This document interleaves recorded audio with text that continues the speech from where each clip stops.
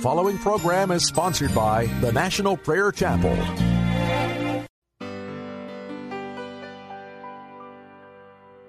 Are you washed in the blood, in the soul-cleansing blood of the Lamb? Are your garments spotless? Are they white as snow? Are you washed in the blood of the Lamb?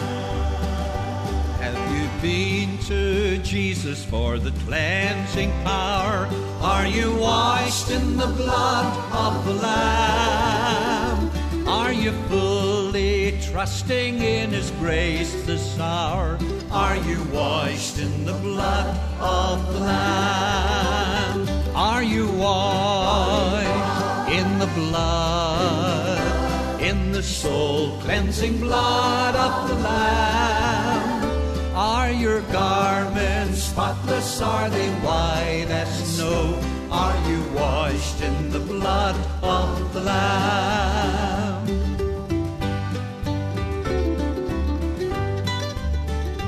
Are you walking daily by the Savior's side?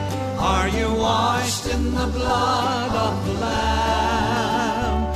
Do you rest each moment in the crucified? Are you washed in the blood of the Lamb? When the bridegroom cometh, will your robes be white, pure and white in the blood of the Lamb? Will your soul be ready for the mansion bright? Are you washed in the blood of the Lamb? Are you washed in the blood, in the soul-cleansing blood of the Lamb?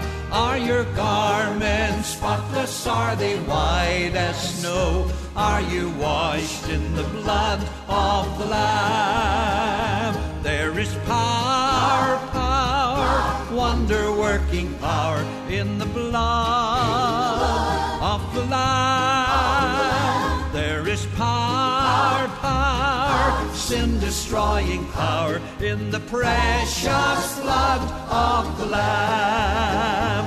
Are you washed in the blood, in the soul-cleansing blood of the Lamb?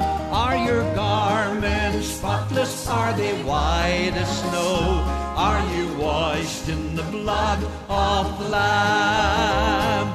Are you washed in the blood of the Lamb?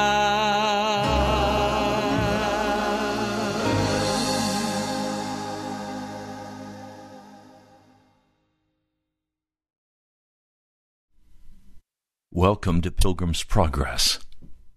I'm Ray Greenlee from the National Prayer Chapel. When I visited Israel recently, one of the first places that I was excited to see was a place called the Sea of Galilee.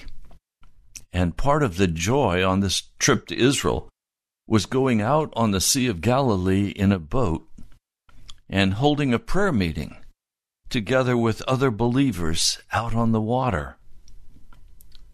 Now, the Sea of Galilee is set in the northern part of Israel. It's nearly 700 feet below sea level. The Sea of Galilee is 8 miles wide at its widest point and more than 12 miles long from north to south. In places, the Sea of Galilee plunges to depths of 200 feet. Now, many first-time visitors, as I was surprised to see that from any point on the rocky shore, all other locations along the shoreline are visible. Around the sea, the hills of Galilee reach nearly 1,400 feet above sea level, and the mountains of the Golan Heights, called the Decapolis in Jesus' time, reach more than 2,500 feet. Much of the sea's beauty comes from being nestled among the hills, green in the spring and brown during the dry season. This contrasts with the striking deep blue of the water. The Golan Heights are on the eastern side. Now, the sea's location makes it subject to sudden and violent storms as the wind comes over the eastern mountains and drops suddenly onto the sea. This is because the colder wind coming over the mountain hits the warm air coming off of the Sea of Galilee. And as it happens, the cold air is being heavier. It drops. And so sudden changes can produce surprisingly furious storms in a very short amount of time, as it did in Jesus' day. Now, these fishermen who made their living on the Sea of Galilee would take their fish to a little village where they would process them. It was called Magdala. I've been to Magdala. It was recently rediscovered after many years. The Catholic Church was building a retreat center on the shore of the lake, and they discovered Magdala. I walked through the remains of Magdala. I went into the synagogue where Jesus taught.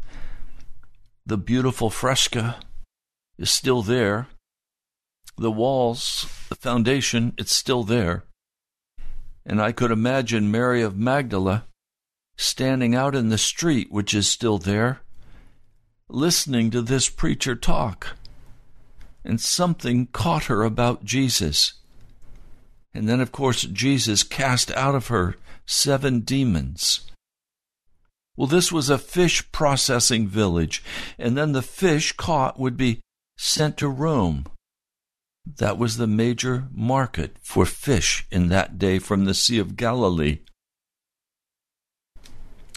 Now, the Sea of Galilee was where these men who were to become disciples of Jesus made their living. Peter and John both had prosperous family fishing businesses. It's interesting, in that day the water was 15 feet higher in the Sea of Galilee than it is today. Many changes have occurred. But that day, Jesus went by boat with his disciples on the Sea of Galilee. They were going to cross over to the other side. We find this story in Mark, the 4th chapter, and verse 35. Before we begin, let's pray together. Lord, as I begin this broadcast of Pilgrim's Progress, I ask, Jesus, that you would send your Holy Spirit. Lord, would you move among the people who hear this word as you did in the day when it occurred?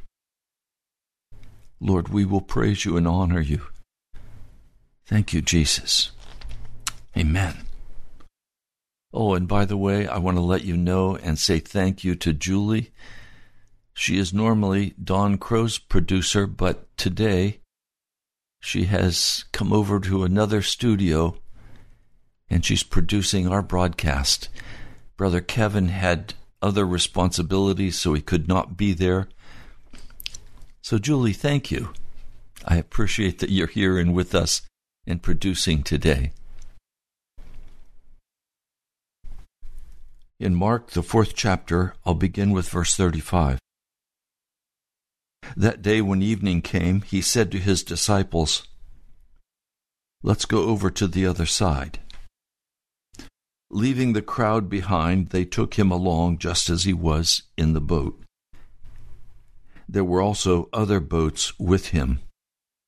A furious squall came up, and the waves broke over the boat so that it was nearly swamped. These disciples have many times traversed the Sea of Galilee. It is their home. They have spent many nights fishing on this on this lake. They live beside this lake. They know how dangerous this storm can be. And they are frightened because this storm is so ferocious. The wind is so heavy that they know they could die this night. Jesus is with them. He's in the stern of the boat. That is, he's all the way in the back. And there is a cushioned area there. And Jesus is sleeping. He must have been totally exhausted. He's sleeping there on that cushion. The disciples wake him up in all the ferocious storm that is blowing. The wind is howling. Jesus is sound asleep. In our lives, storms come suddenly upon us. One day we are happy, everything is okay, and then suddenly we're in a car accident and our car's totaled. Or suddenly we're fired and our whole financial well-being is destroyed as we sit in that office and hear the bad news that we're being let go. Or a parent dies, or a friend becomes very ill. Suddenly, everything about our life is tossed in the air and the storm is ferocious. We don't know what to do. We don't know how to handle it. And in the midst of that, that's how these disciples are. They are terrified. They are afraid. They're thinking they're going to die. So they awaken our Lord. And they say to him, "Teacher, don't you care if we drown? Don't you care if this boat goes down? If we all are in it, we're going to die."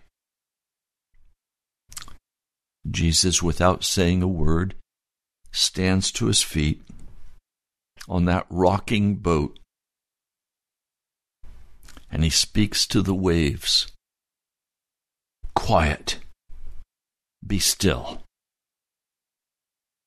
And the wind suddenly is cut. It is no longer blowing. It is completely calm, and the waves quickly drop down. And the water becomes calm, flat. And he says to the disciples, suddenly the storm is over. He says to them, "Why are you so afraid? Do you still have no faith?" And they were terrified.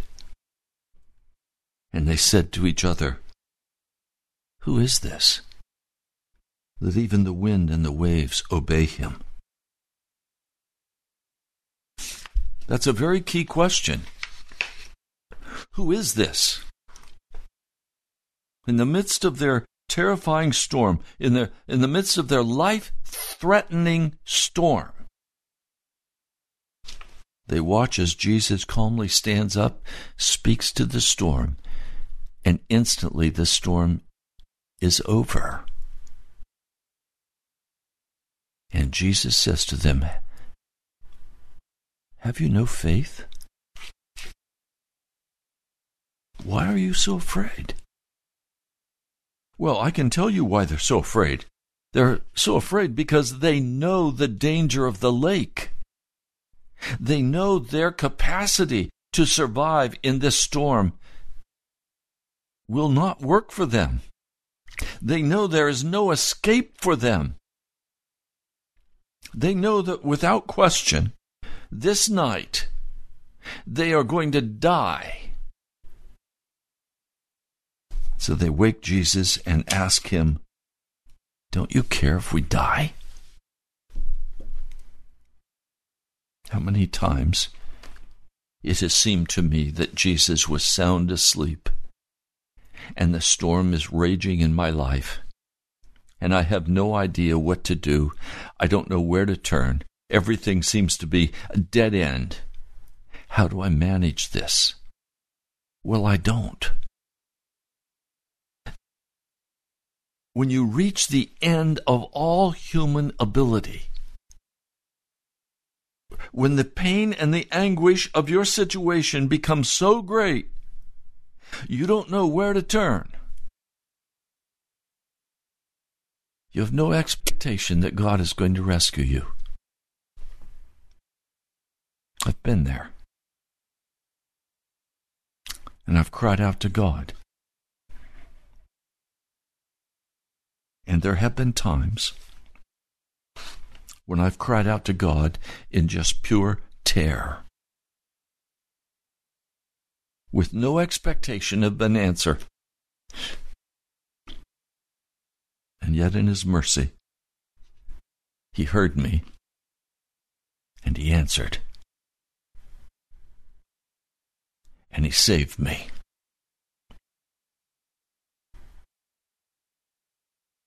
They had watched Jesus heal the sick.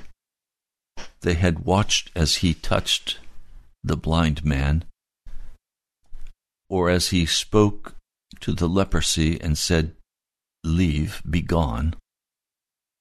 They had watched as He had ministered to person after person, totally restoring them. But it is one thing to watch and to read stories, and it's a total another thing to come into that ferocious wind of crisis. And in that place, know that if you cry out to God, He will answer. Now, some of you are too far away from Jesus to expect an answer. That's what you think. It's impossible to be too far away from God for Him to answer. He hears our cries, and He will answer our cries. It is not that you have to be deserving to have the answer of God. It's that you have to cry out to Him. And as you cry out, and as you cry out, and as you cry out, your heart is tested. For the Lord wants to know what is in your heart. There are times of crisis when you do not cry out to God because your heart is too proud. You don't think it'll do any good anyway. And Jesus says to you, "Where's your faith? Don't you believe? For him who believes, anything is possible."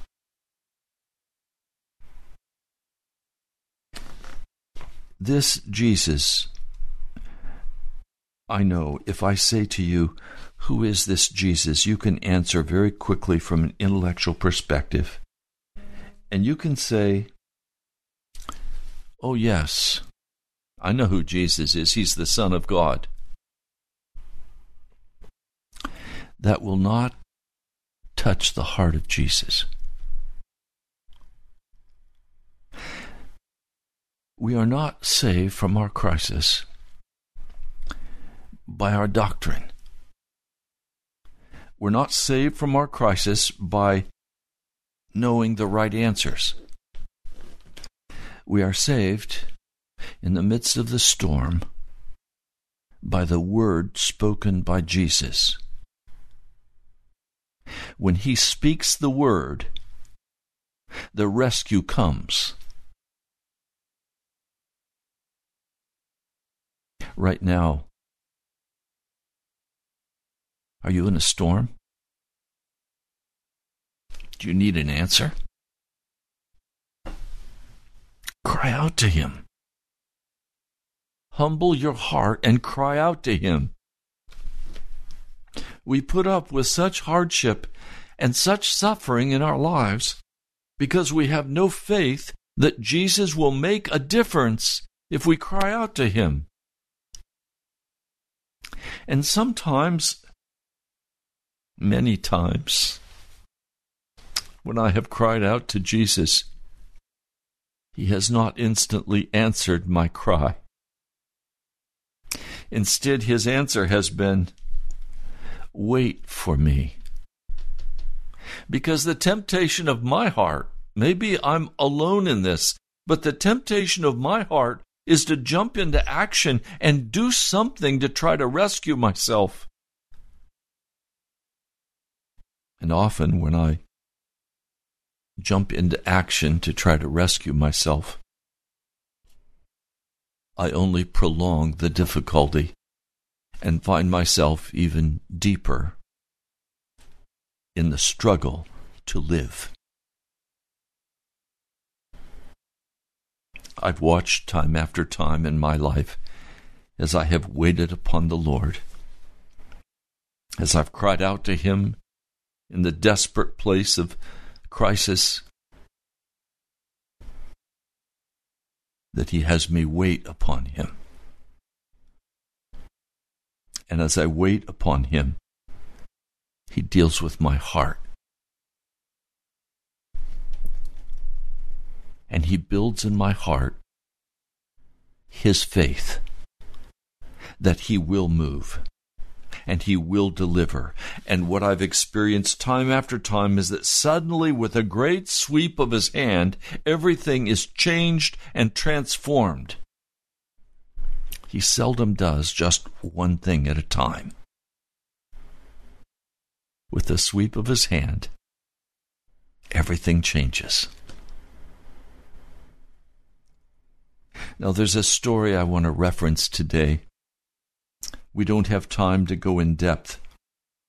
It's found in the book of Acts, the 3rd chapter.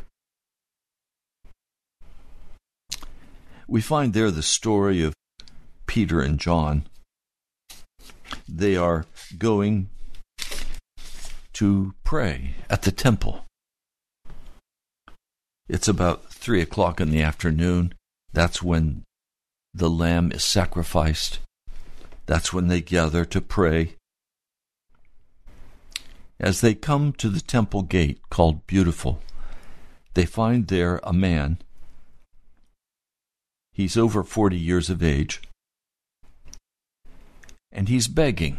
His family carries him there because he's been lame from birth. He has never been able to walk in his life.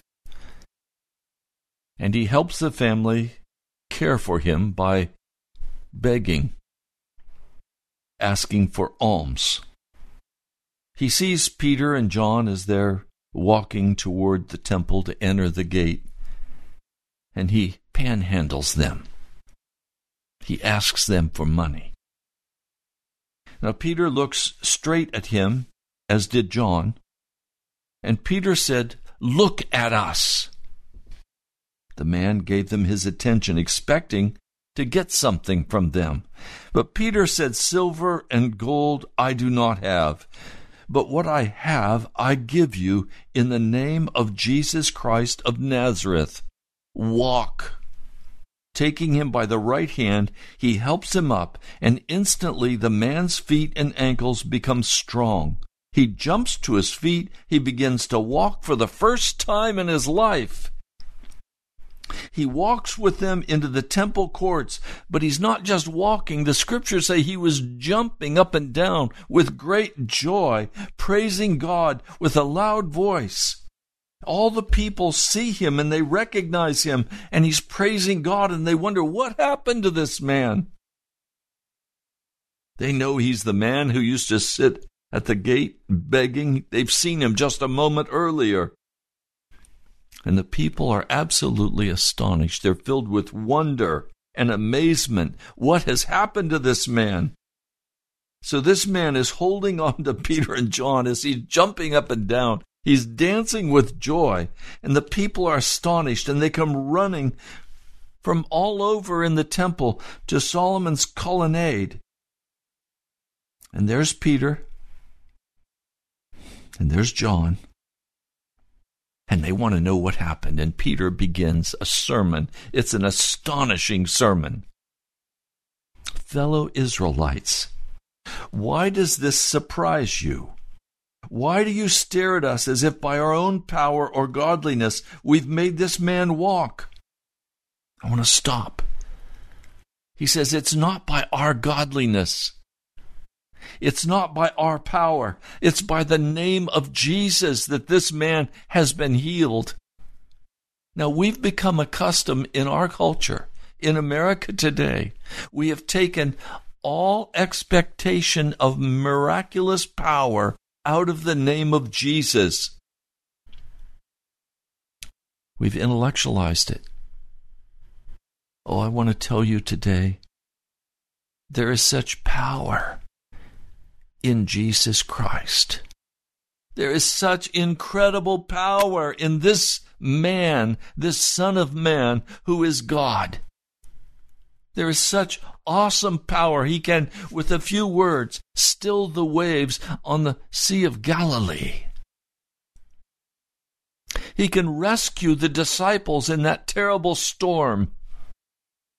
Now these disciples know without question, after walking with Jesus, after going through the crucifixion, after seeing Jesus rise from the dead, after being filled with the power of the Holy Spirit, that is, they were filled with Jesus himself. Jesus has come and he now dwells in them. Please, I don't mean to insult you, but do you know why you know of no power in the name of Jesus?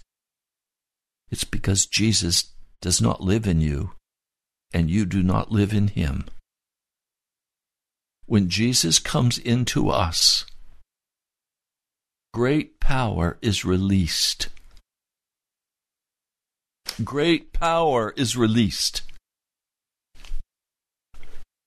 And I've been spending days, months, where I have cut off everything in my life except this radio broadcast, Sunday morning worship with the National Prayer Chapel, and ministering to the few people who come or who call.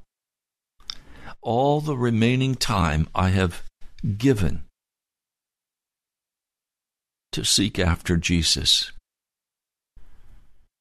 and to lay my life on the line for him, expecting the power, the presence of Jesus to come into my life in a way I've never before experienced. On what basis can I do that?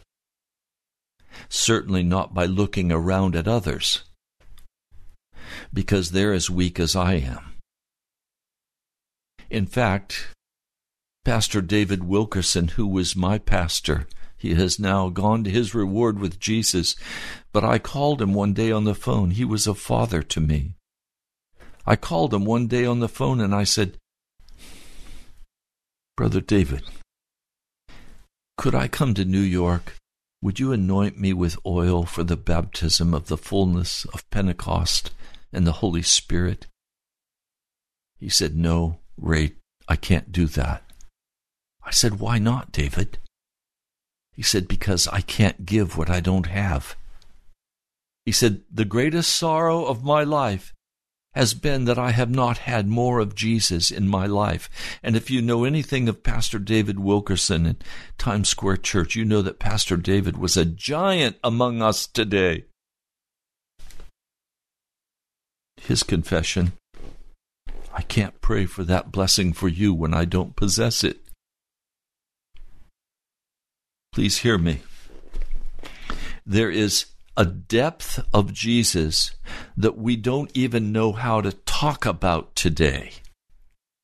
There is a power in the name of Jesus that we have not even begun to realize. We have not plumbed the depths. It's like a boat skimming over the surface of the Sea of Galilee, not realizing that you're skimming over 200 feet of water down below. The depth is there, but you're just right on the surface where you can survive. My brother, my sister, we've got to go deeper. We've got to have the fullness of Jesus if we're going to do the work of the gospel in this wicked age in which we live. And that's only going to come by prayer and supplication and reading the Word. The Lord said to me, if you want my power, read my word. And after he said that to me, I began reading from Genesis to Revelation, time after time, now more than 50 times. At 50, I stopped counting, and now I just read daily, constantly. My goal is 2 or 3 times a year to go from Genesis through Revelation.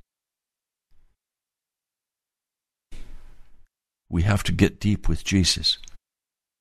And to get deep with Jesus, we're going to have to cut off the world, the entertainment, the junk, the stuff that doesn't really matter. And we're going to have to seek after Jesus with all of our hearts.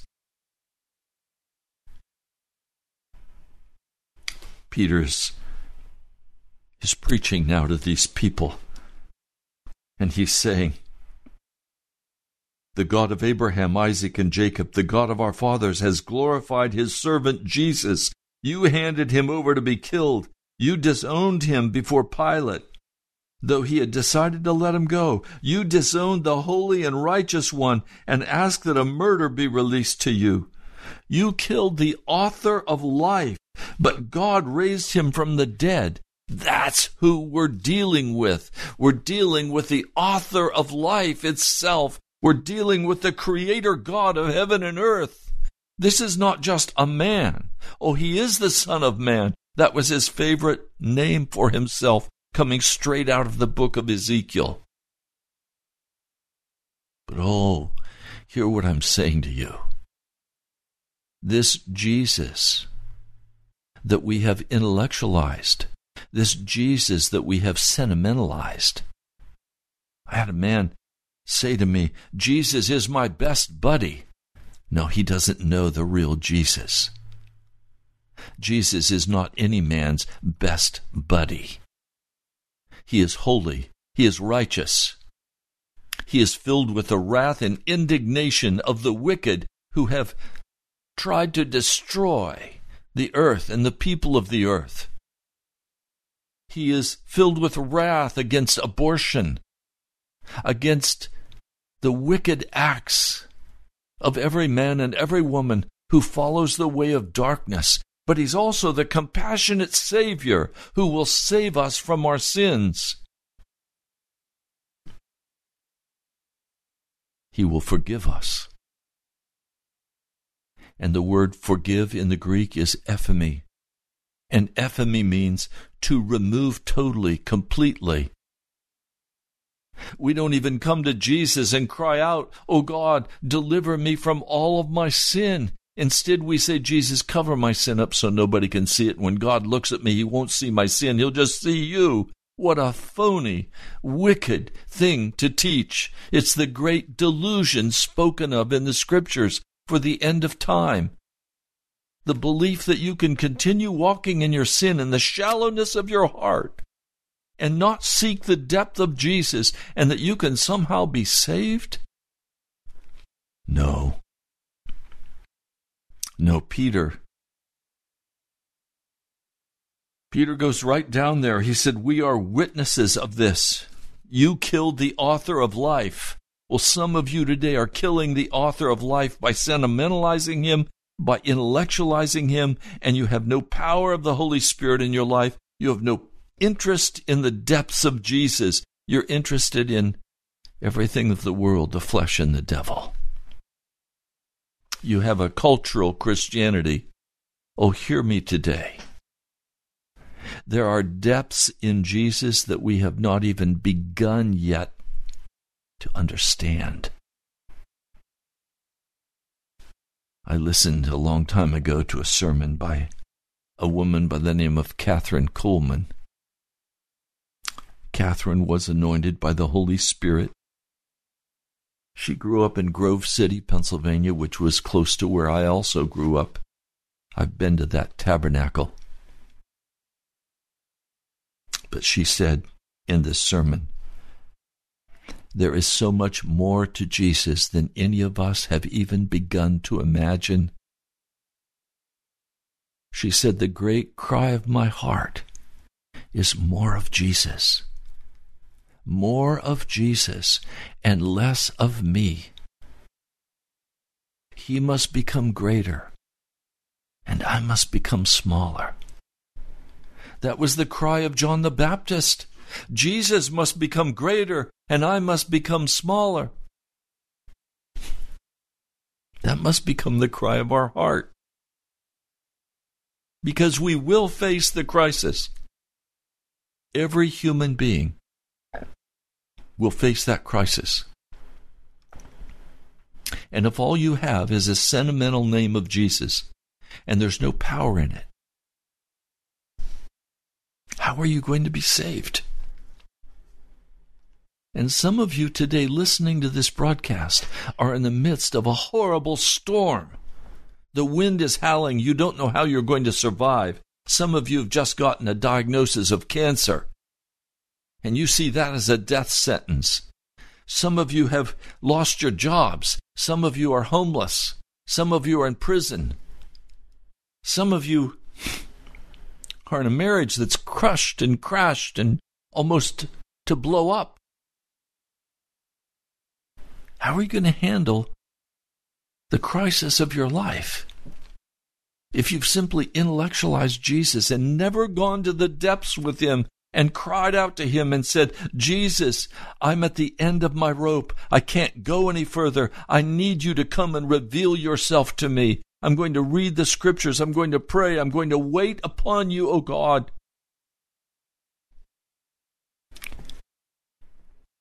It is by faith in the name of Jesus, this man whom you see and know was made strong. It is Jesus' name and the faith that comes through him that has completely healed him. Did you hear that? It's not faith, psychic faith. It's not naming it and claiming it. It's not with positive affirmations, I'm healed, I'm healed, I'm healed, I'm healed. That doesn't do anything. That's witchcraft. No, we must seek Jesus. And the faith that comes through Jesus, that he gives you that faith finally to believe and know that he will rescue you. He will open the door. He will still the storm. He will carry you through. He loves you. You are precious to Jesus. But some of you have played around the edges. You go to church, you go home, and you're with somebody you're not married to. You go to church, you come home, you sit down in front of the TV with a beer, and you watch all of the world's entertainment. You go to church, you come home, and you fight and scream with your wife and your kids, or your husband and your kids. You're mad. What's happening in your life? Any person who does not have Jesus in the boat with him is going to face a crisis, a life-threatening crisis. You need Jesus in that boat with you, and you need your heart filled with faith and confidence in him, or you're going to be terrified.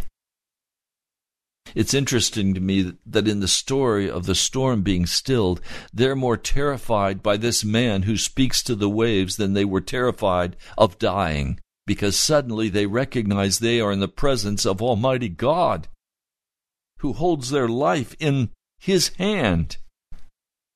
And when he speaks, nature obeys. Cancer's gone, raised from the dead. Whatever the crisis is, it's solved. He has the power. Nothing is impossible for him who believes. But it's not in your faith. It's in the faith that comes through him. It's not in what you work up. It's not in what you struggle to grab a hold of and believe in the face of the impossibility. No, it's Jesus you go to. It's Jesus you grip and hold on to. It's Jesus who has the power, not your faith. There are foolish people today who actually believe that faith has power, that God used faith to create the earth, and now I can use that same faith. You're working in witchcraft, brother, sister. That's not the real deal. Jesus is the real deal. And it's faith that comes through Jesus that brings the change. That's what he's saying. It is Jesus' name and the faith that comes through him that has completely healed him. Now, fellow Israelites, Peter goes on. I know that you acted in ignorance, as did your leaders. But this is how God fulfilled what he had foretold through the prophets, saying that his Messiah would suffer. Repent then and turn to God, so that your sins may be wiped out, that times of refreshing may come from the Lord, and that he may send the Messiah who's been appointed for you, even Jesus. So Peter is saying to these people, you're astonished by this miracle. It was Jesus who did this miracle, the power in his name. It's through the faith he gave to this man, and he believed. He's saying, look, some of you have been ignorant. You haven't known. Some of you have not known what I'm sharing with you today. He's saying the place to begin, if you want power in the name of Jesus in your life, the place to begin is on your knees, repenting for your sin. That's the first step. If you want the power of Jesus in your life, if you need healing today, or you need to have the crisis stopped, you need to have the storm stilled, the place to begin is to repent before him for selfishness, for anger, for bitterness, for not being forgiving of others. The place to begin is to repent for that fornication and turn away from it, to repent for that pornography and turn away from it, to repent from that anger and bitterness and turn away from it, to repent. And then secondly, to turn to God, to turn to your Father who is in heaven and ask that his will be done in your situation, and cry out to him so that your sins may be all wiped out, removed from you, that times of refreshing may come from the Lord, that he may send the Messiah who has been appointed to you. It's the Father who will send the Messiah, send Jesus to you. You cry out, Our Father, who art in heaven, hallowed be thy name. Thy kingdom come, thy will be done on earth as it is in heaven. That is, thy will be done. In this situation, I'm asking, would you save me, Jesus? Would you save me, Father? I can't manage this. I can't do it. I'm going to die.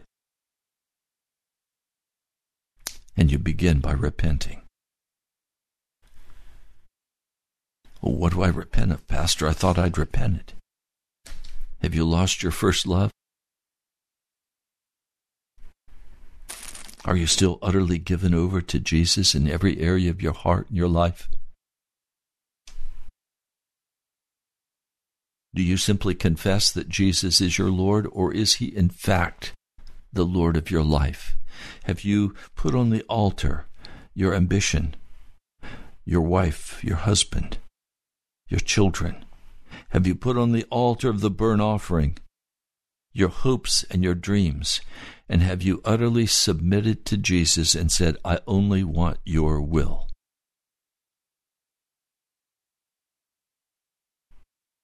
Have you repented for your pride, the grumbling of your heart, the depression and discouragement of your mind and your heart and your life? Have you repented of that thing? Have you turned it over to him? And have you said, it belongs to you, Jesus? Now, some of you have been ignorant of what I'm saying to you today.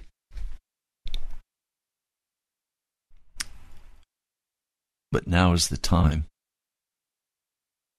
to repent and to totally, physically, emotionally, spiritually turn to God, that He can wipe away your sins by the blood of Jesus. When that happens, a great peace is going to enter into your heart and your mind. And you are now in a position with Him where He can send the Holy Spirit to refresh and to strengthen and to give you great faith. I used to hear a song played. I don't remember the name of it. It was a secular song. But it talks about the dreams this man has. And then he says, I did it my way. I did it my way. I heard that song recently and I began to smile. I said, no, Jesus, I renounce my way. I will do it Jesus' way. I will do it Jesus' way. I will do my life Jesus' way. I will stand by faith that is given to me from the Son of God, that He will fulfill the promises He has made to me to bring revival to this city. I stand by faith and I will not be turned away. And when revival comes, I will never say, I did it my way, because it will only happen by Jesus' power and mercy and grace as He pours out His presence in this city. The lost can only be saved doing it Jesus' way. Your crisis can only end doing it Jesus' way. The conflict you're engaged in can only be solved by doing it Jesus' way. That's what I want. I want it Jesus' way.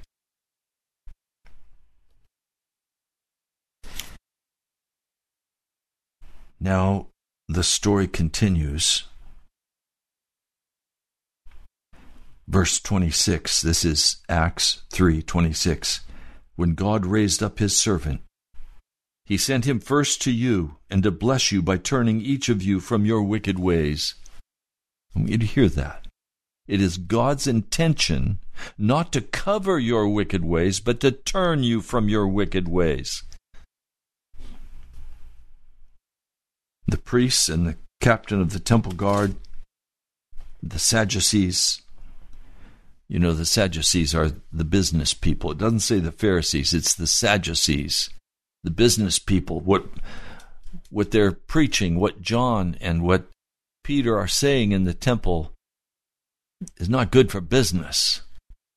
They all come, and they're greatly disturbed because the apostles were teaching the people and proclaiming in Jesus the resurrection of the dead. So they grab a hold physically. They grab a hold of Peter and of John, and they put them in jail because it's evening. Remember, this all started about 3 o'clock. It's now evening. They put them in jail.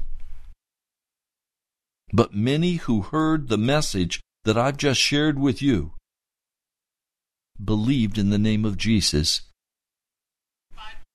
So the congregation of new believers grew from 3,000 to about 5,000. 5,000 men, probably including women and children. More than 10,000 believers now are standing for the name of Jesus Christ. Now, the next day, the rulers and the elders and the teachers of the law, they all meet in Jerusalem. And Ananias the high priest was there, and Caiaphas was there, Alexander, John Alexander. All the boys were there from the family of the high priest. And they bring Peter and John in, and they ask him, by what power or by what name have you done this? And Peter, filled with the Holy Spirit, says to them, rulers and elders of the people, if we are called to account today for an act of kindness shown to a man who was lame, and are being asked how he was healed, then know this, you and all the people of Israel, it is by the name of Jesus Christ of Nazareth, whom you crucified, but whom God raised from the dead, that this man stands before you. Jesus is the stone the builders rejected, which has become the cornerstone. Salvation is found in no one else, for there's no other name under heaven given to mankind by which we must be saved. I want you to hear this clearly, like a resounding bell in your mind. Do you have the power and presence of Jesus in your life? Or is he simply a part of a system of religious belief? Or do you actually have the presence and power and person of Jesus dwelling within you? Do you see why I say we must have much more of Jesus? We've not even begun to plumb the depths of who this man, this Son of Man, this Savior, who this Savior is. And so I ask, will you make a decision to seek after this man, Jesus, until he is real in your heart and in your life? And will you pay whatever price you have to pay to have this Jesus come and dwell in you? Almighty God, we're out of time for this broadcast, but Jesus, I plead that you would come and be real to every person who is listening. I pray that you will come and break through all of the indifference of our hearts, that you would come and meet us one-on-one, personally. I pray this in your holy name, Jesus, by your blood. Amen. Well, we're out of time for this broadcast. You've been listening to Pilgrim's Progress. I'm Pastor Ray Greenley from the National Prayer Chapel. I would really like to hear from you. This is a by faith broadcast. I go month to month. I want to thank each one of you who has given so kindly. The pledges have come in. The broadcast is paid for last month. One of you sent a large amount of cash in the mail. That arrived safely, and I prayed for you and praised God for your kindness. And one lady sent 25 cents, and I prayed for her. It was the widow's mite. God bless you for giving. You can write to me at the National Prayer Chapel, Post Office Box 2346, Woodbridge, Virginia, 22195. You can go to our webpage, nationalprayerchapel.com, or you can call me and get directions to the National Prayer Chapel, 703-489-1785. That's 703-489-1785. God bless you, my brother, my sister. I'll talk to you soon. Great joy, with great joy, to the only God, our Savior, through Jesus Christ our Lord, to the only God, our Savior, through Jesus Christ our Lord.